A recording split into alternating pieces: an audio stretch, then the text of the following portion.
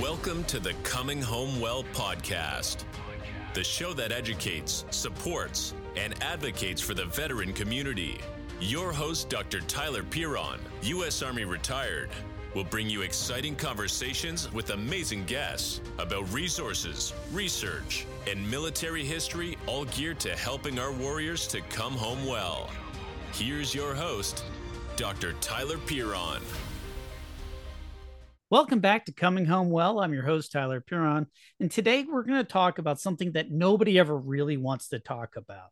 And if you've gone through it with a family member, you know it is one of the most difficult and challenging things that you're going to do because you're helping to make decisions about the end of life.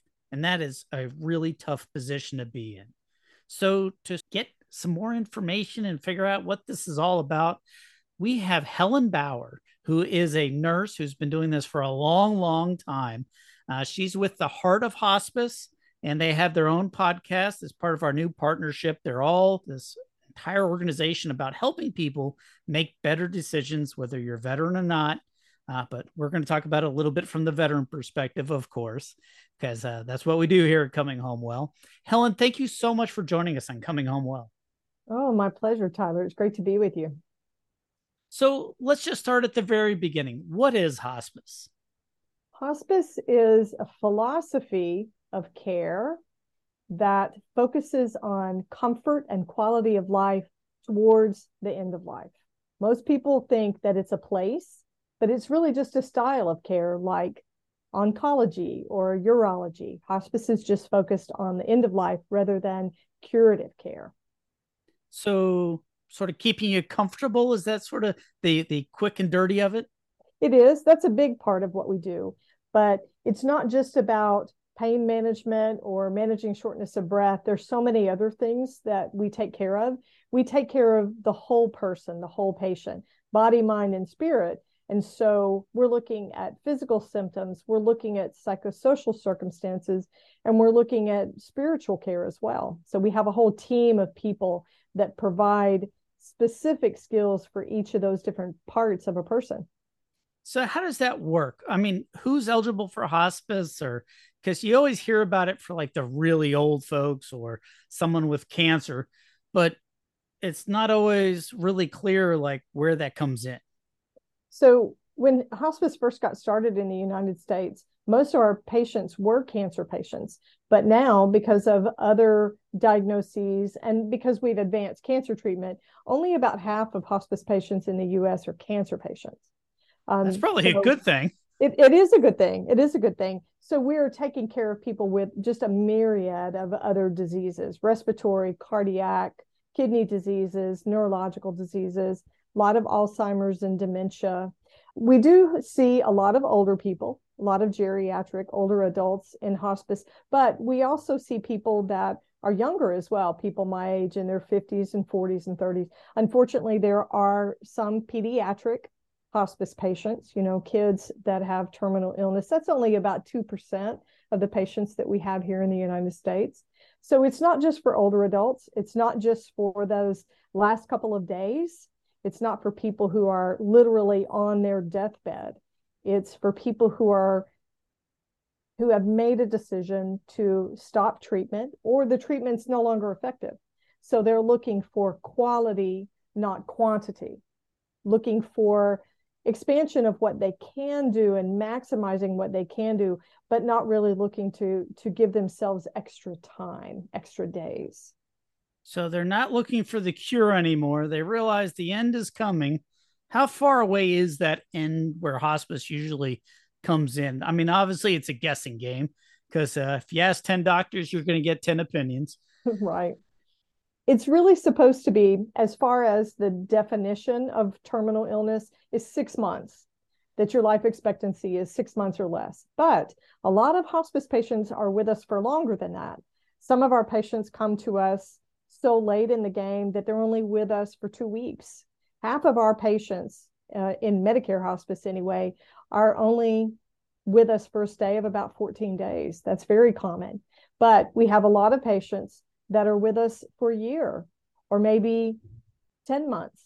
It just depends. And the better, it's always a better situation for a patient to come on care earlier, because it gives us a chance to really assess and see what they need to care for their caregivers, because that's part of what we do in hospice as well, and to really round out the care so they learn to trust us, we get to know them, and the care is just better that way. It would make sense if you have a better interaction, able to communicate, and if you're about ready to pass away and it's been a long, horrible drag, and all of a sudden you're in hospice, you're probably not getting the care you need as much because you're, well, right near the end. Right. So the longer it is, but I guess there's a rule. I guess it sounds like 6 months is kind of hey, the doctor thinks you have 6 months to live. Right. That's how you qualify to come on to hospice. Mm-hmm. And so the way it works is if you beat the rap, as I call it, where at 6 months, if you hadn't died, that's okay. As long as you still qualify for hospice, they can still keep you on service. Now, we do have patients that plateau or they even get better unexpectedly. And if that's the case, then you're no longer eligible for hospice and we'll discharge you off. That's probably a good thing. You're not expected to die in the next 6 months. That's not a losing proposition, I think. So, Helen, who qualifies for hospice care, and what does that end of life period look like? To qualify for hospice care, you have to have a doctor that says you have that life expectancy of 6 months or less, right? It's called a certification, and it's what we call a terminal diagnosis or terminal prognosis. And so that gets the ball rolling.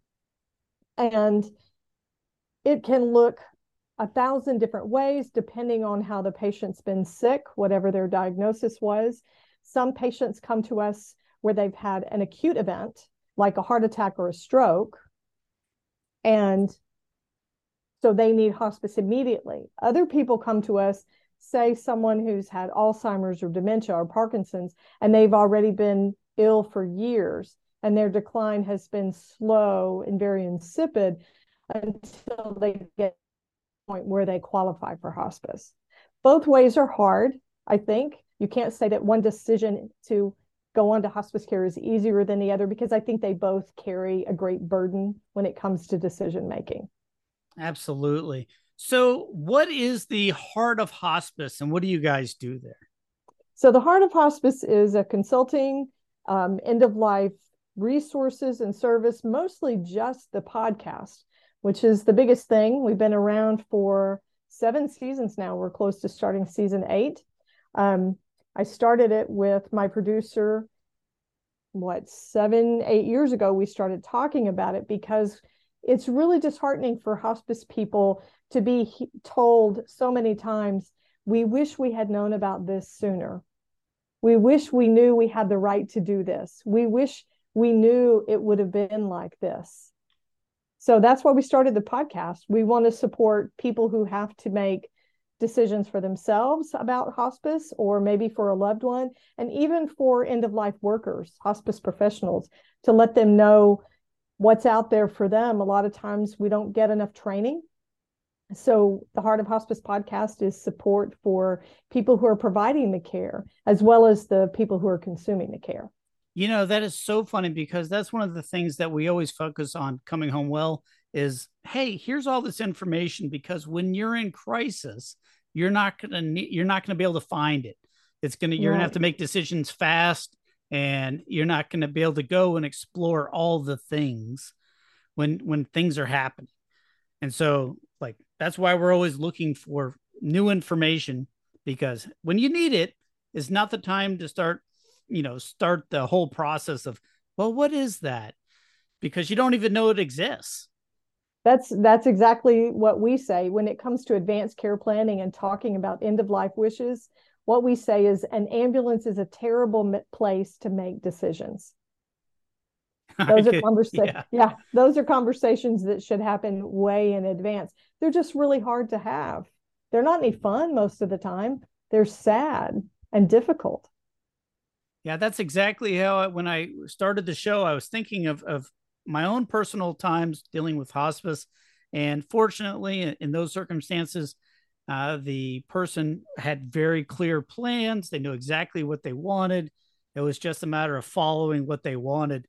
But still, it's very difficult to watch and to understand. Hey, but that's their choice, and Right. that is their choice, and you have to respect their wishes.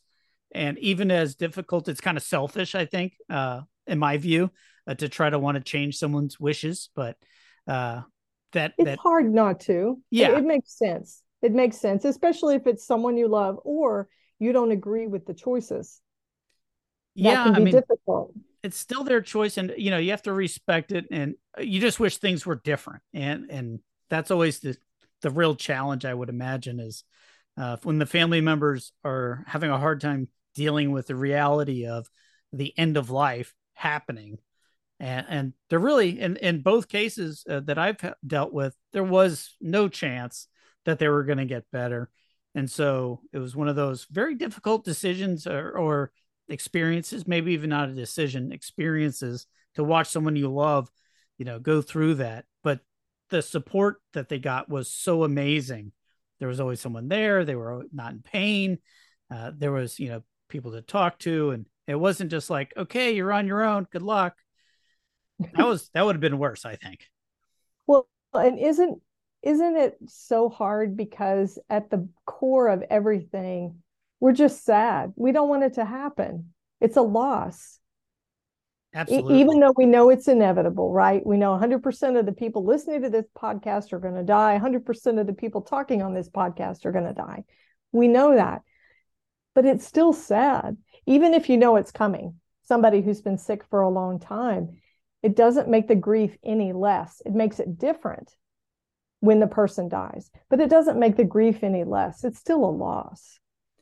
So let's talk a little bit about the Heart of Hospice. Now, you said it's mainly a podcast. That's your main vehicle for sharing information and for reaching out. But what kind of topics do you cover? Oh my gosh. Everything from hospice philosophy, what the care should look like, to patients' rights, what patients are entitled to and what they can expect from a hospice team. We talk about advanced care planning a lot because we think that's really important. And as a country, the United States is really kind of lousy at doing advanced care planning. We talk about grief and bereavement.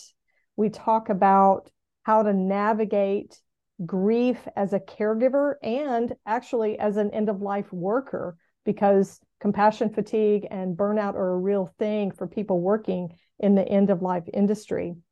We talk about books and documentaries, and we talk to all these different experts who are doing innovative work, people who founded the hospice industry in the United States, just anything having to do with end-of-life care. I find it heartening because, one of our big missions is the person behind the service member. Obviously, we're very focused on the people serving the military, but we also recognize that there are so much that goes into supporting the service member, the providers, the personal caregivers, the spouses that are filling that role, the mothers or fathers or whomever is filling that role, especially if someone's grievously injured or something else is happening. And it's not easy to find those resources. You can find a million and one things for the veteran, but not nearly as much for everyone else.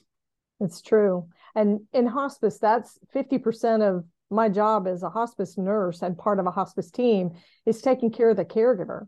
And you're right, a caregiver can be family or it can be the family you choose, blood family or the family you choose.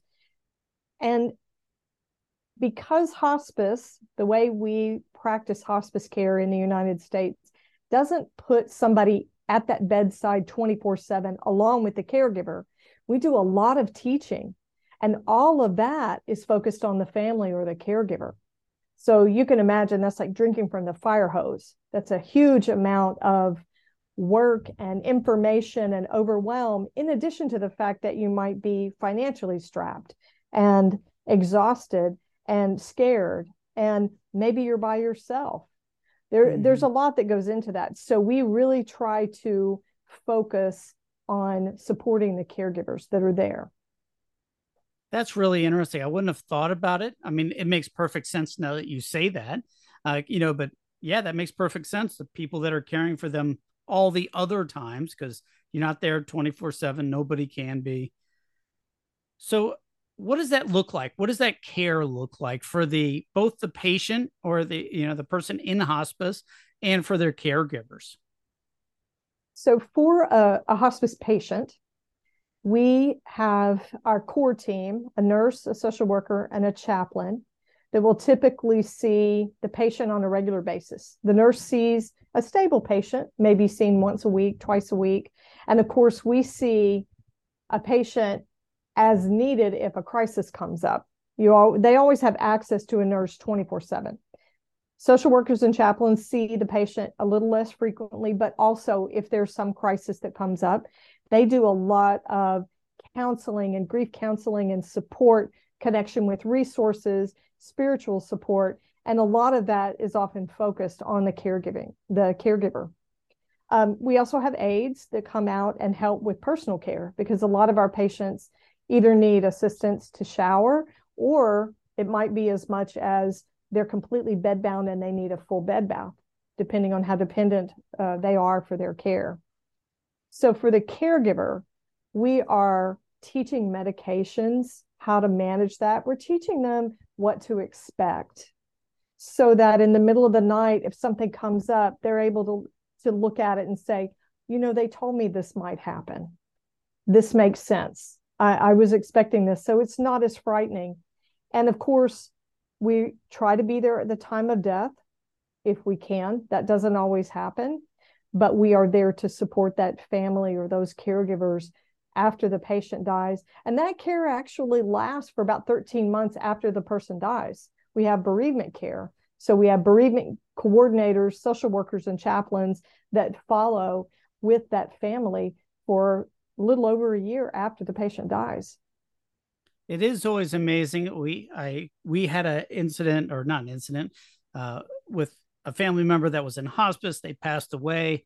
My daughter was very close with them, and they were reaching out. They had kids camps. They had all sorts of things to help her overcome the bereavement and the grief that she was feeling. And I was like, wow, you wouldn't have thought about it, but I mean, that's what they do. And I was so amazed at the support and the consistent communication.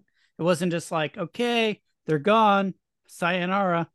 It was a long term. In fact, I think a couple of years even locally, where they're just reaching out, just, hey, how's everything? Would you like to participate? How are things going?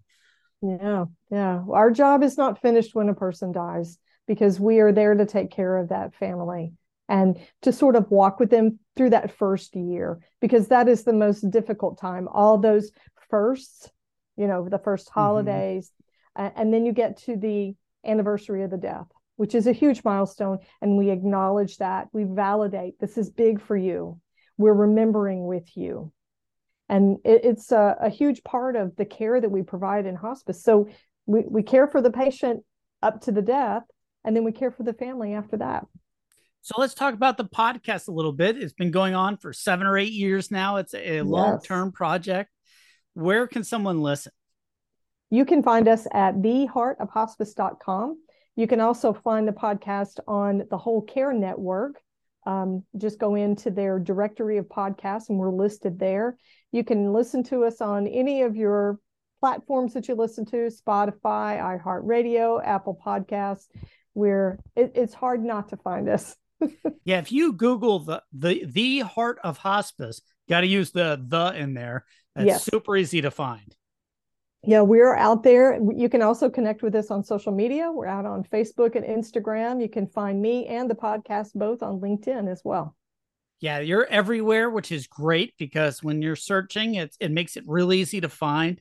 So, folks, if you're dealing with someone in hospice or you might one day be in hospice, go check it out. It's a fantastic resource.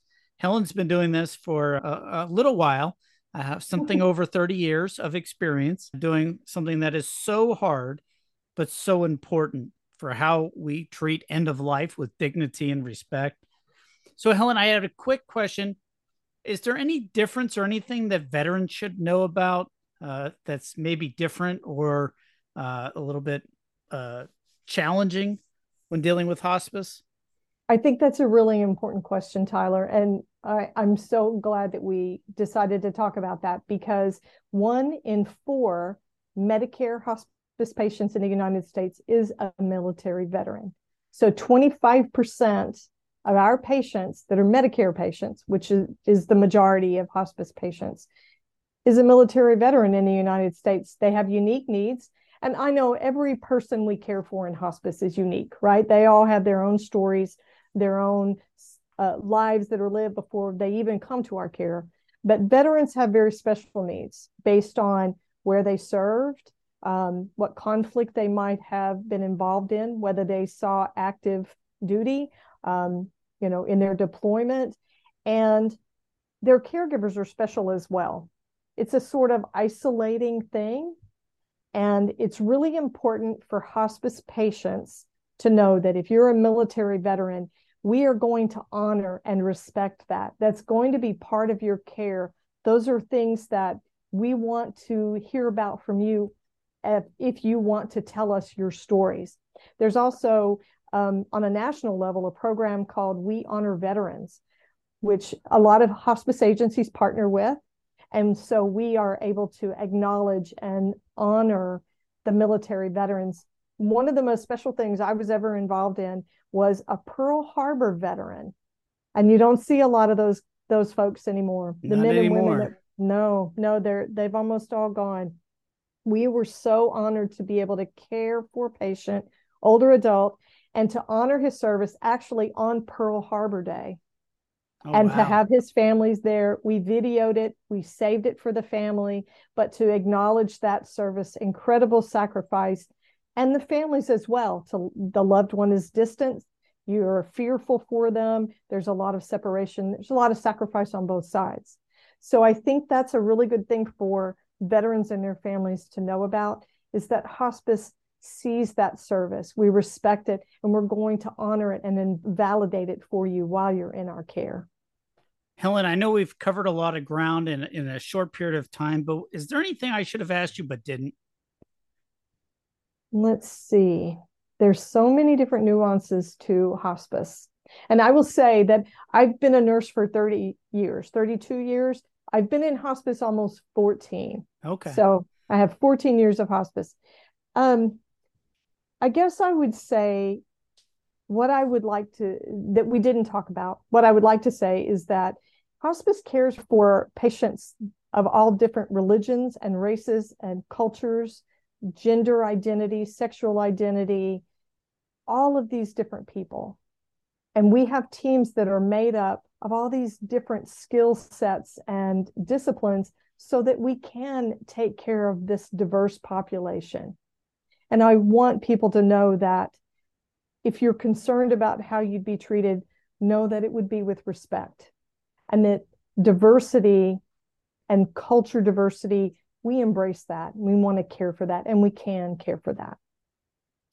So we've covered a lot of ground. I think that, hospice is one of those things that is so difficult to talk about, advanced care and advanced directives and all these things that nobody wants to talk about, because no one wants to talk about dying. About the only time I've seen it is when someone knew that in some future time they weren't going to be feeling well. They've had some diagnosis or something. And so they start planning. Usually it's the planners by nature that go and say, okay, I need this. I want to get this done, financial, and come up with a really good plan. Other folks, it's very fast. Like you said, a stroke or a heart attack, and all of a sudden the prognosis isn't very good. What are some of the things that if you had all the time in the world, would you encourage them to do way before they needed hospice? I would encourage them to have those advanced care plan conversations with the people who are going to be their decision makers. Have them early, have them often, and have them deep. There are card games and tools and workbooks and journals that you can use to help you sort of discern the plan for yourself, just to get started. Because I think there's some reflection that should come with that. You should look at your family history, at your health history, and what your beliefs are, spiritual, etc., how you feel about things. And then go to the people that matter most to you and say, here's what I'm thinking, here's what I want to happen, and here's who I want to be my representative, my decision maker. Having a decision maker is the most important decision you can make in your advanced care planning. Because even if you never told that decision maker anything else that you wanted specifically, if they know you, they can make the decisions. Right person, right decisions. So that's what I would tell people. Take time and have those conversations. And get a will and advanced care directives and all that advanced planning. Trust me, everyone that is left behind will be very, very thankful that you spent the time to let everybody know what exactly it is you wanted, so they're not guessing and trying to do it. Now, if you can't, because it happened suddenly, okay, but you're hearing it now. So go reach out. And there's 1,000 organizations that'll help you sort through it, books and games and all sorts of things that'll help you. So you're not just sort of making it up on the fly, that you hit all the important things. But like Helen said, the person that you designate as the person that can make decisions for you is the most important. So you don't want to do that haphazardly.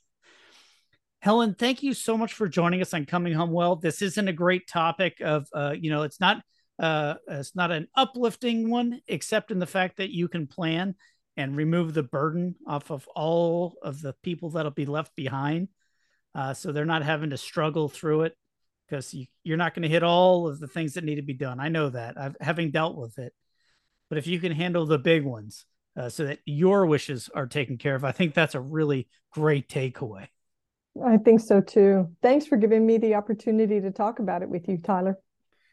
Folks, we've been talking with Helen Bauer of The Heart of Hospice. You have to throw in the, because there's a lot of hearts of hospice. So The Heart of Hospice, go find them. They're on every one of the social medias. We're going to list a few on the Coming Home Well Facebook and other social medias and all those places. But if you want to listen to the podcast, it's super easy to find. Helen Bauer at The Heart of Hospice. Again, thank you so much for joining us on Coming Home Well. Thank you. Thank you to BetterHelp for sponsoring this episode and supporting our veteran and veteran caregiver community. BetterHelp is the world's largest therapy service, and it's 100% online. With BetterHelp, you can tap into a network of over 30,000 licensed and experienced therapists who can help you with a wide range of issues. To get started, you just answer a few questions about your needs and preferences in therapy. That way, BetterHelp can match you with the right therapist from their network. Then, you can talk to your therapist however you feel comfortable, whether it's via text, chat, phone, or a video call. You can message your therapist at any time and schedule live sessions when it's convenient for you. If your therapist isn't the right fit for any reason, you can switch to a new therapist at no additional charge. With BetterHelp, that is Better H-E-L-P, you get the same professionalism and quality you expect from in-office therapy, but with a therapist who's custom-picked for you, more scheduling flexibility, and at a more affordable price. Visit BetterHelp.com/ComingHomeWell to access a 10% discount. Sign up today to make your mental health a priority.